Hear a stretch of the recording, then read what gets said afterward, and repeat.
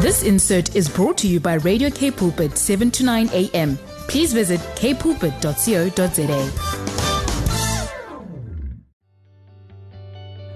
Good morning, and thank you for joining us for the program this morning. My name is Mike Flick. I'm the pastor of Bible Baptist Church in Potchefstroom. I'd like to preach to you this morning from John chapter 3, a very well-known passage.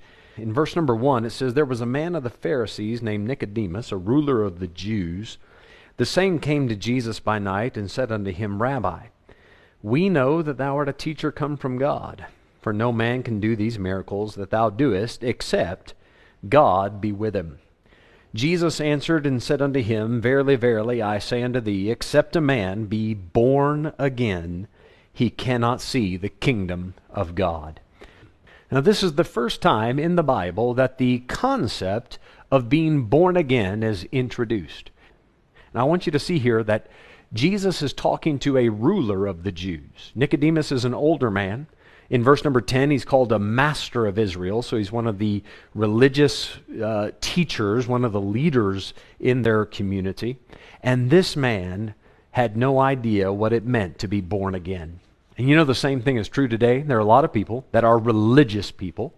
Perhaps they've been involved in religion, organized religion, their entire life, much like I'm sure Nicodemus was.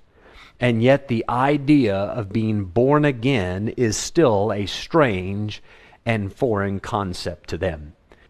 You can see in this passage that Nicodemus comes in the night to ask his questions.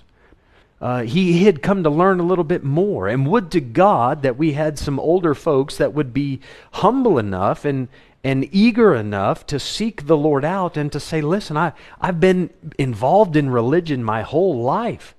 I'm a teacher myself, but I really don't know what to do with you. I believe that you are something special. I have no doubts that you're a man of God.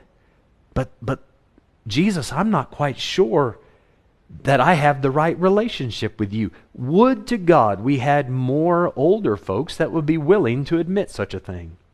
Nicodemus is an older man. He's a religious man, but listen, he's not a born-again man. Jesus comes right to the point with him. Except a man be born again, he cannot see the kingdom of God. Friend, listen, you have to be born again. If you want to see the kingdom of God, you must be born again. Nicodemus, upon hearing this in verse number 4, he says unto him, How can a man be born when he is old? Can he enter the second time into his mother's womb and be born? Well, let's acknowledge here that Nicodemus has a legitimate question. I mean, this is the first time that the concept of being born again is being introduced. And naturally, one would think that being born again has to do with being physically born again. So I don't fault Nicodemus for asking this question. But when Jesus is talking about being born again, he's not talking about receiving a new physical life. That would be reincarnation, and Jesus is not teaching that. When Jesus says you must be born again, to be born again means to receive a new life. Not necessarily a new physical life, but a new life. What does it mean to be born? Well, to be born means to receive life. And let's be very clear about this. When you receive life, physical life, someone else gives you that life. Someone else does all the work. Someone else suffers the pain. Life is given to you freely. Life is given to you as a gift. That's how life works. So to be born means to receive life. So what would it then mean to be born again? To receive a new life, to receive life again. Not another physical life, but a different kind of life. A much deeper, a more intimate, a more meaningful kind of life. Jesus will go on to explain in verse 5, Jesus answered, Verily, verily, I say unto thee, except a man be born of water and of the Spirit, he cannot enter into the kingdom of God. Oh, many a time a mistake has been made in verse number 5. People read that phrase, except a man be born of water, and immediately their mind goes to baptism.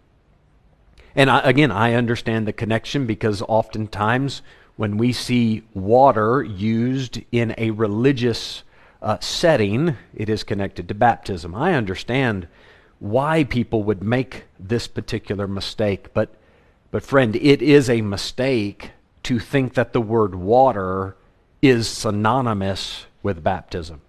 When Jesus says that a man, he has to be born of water, this has nothing to do with the waters of baptism. There's nothing about baptism in this context whatsoever. Jesus is acknowledging what Nicodemus has just said. Nicodemus has just spoken about being born from his mother's womb. Well, when a mother is giving birth, her water breaks. So this water birth, this being born of water, has to do with your physical life.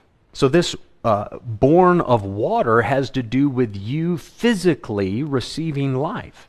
It has to do with your first birth, your physical birth. And Jesus is saying, if you want to see the kingdom of God, it's not enough to only be born of water, to only come from your mother's womb. You also need a different kind of birth, and that is to be born of the Spirit. So you need a physical birth, and you need a spiritual birth. Now, if you have any doubts as to that interpretation, all we need to do is read the next verse. The Bible will interpret itself. Jesus clarified his statement. In verse 5, you got to be born of water and of the Spirit. Jesus, what did you mean by that? Verse 6, that which is born of the flesh is flesh, and that which is born of the Spirit is spirit. All right, so the first birth, you're born of the flesh. That's your mother's, coming from your mother's womb. That's born of water. But then your spirit, which is dead in sins, it is disconnected from God, that part of you needs to be born again. And that happens by the Spirit of God. That doesn't happen by the municipal water system. Oh, good grief, there's no way that the municipal water system or the water of a borehole could possibly give you spiritual, eternal, abundant life. The Bible says in verse number 7, marvel not that I said unto thee, ye must be born again. It is a requirement. Jesus said you must.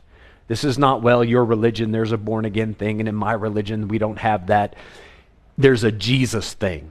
Jesus says if you want to come into the kingdom, ye must be born again. In verse 8, the wind bloweth where it listeth, and thou hearest the sound thereof, but canst not tell whence it cometh and whither it goeth.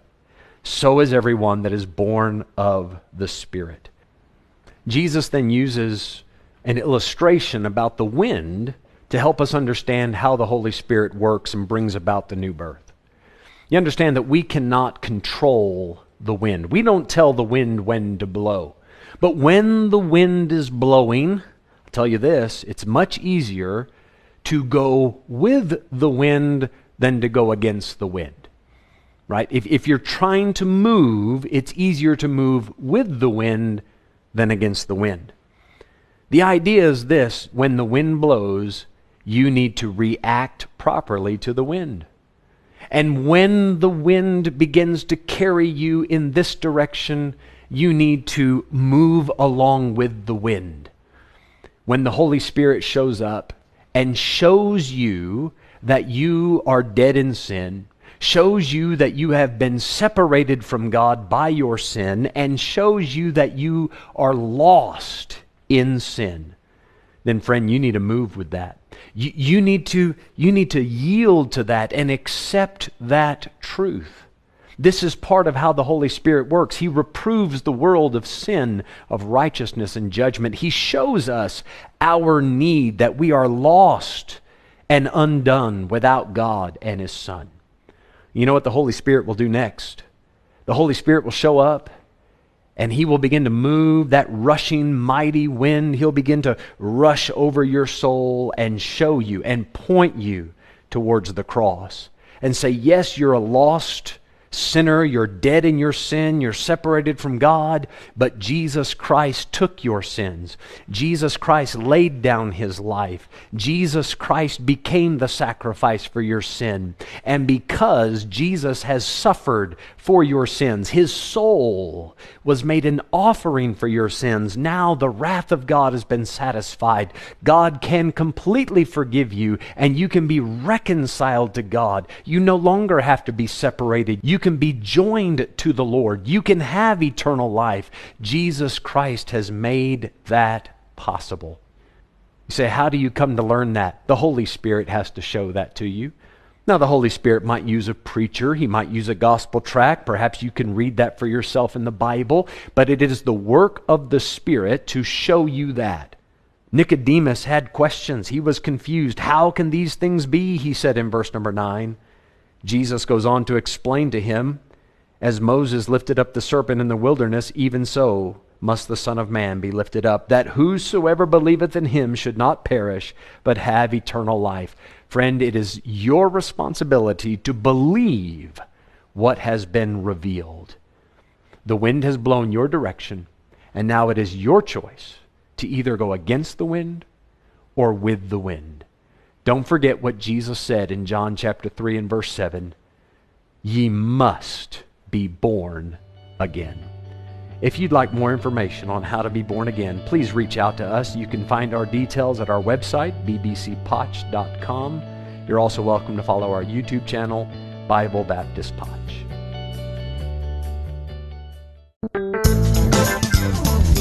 This insert was brought to you by Radio K Pulpit, 7 to 9 a.m. Please visit kpulpit.co.za.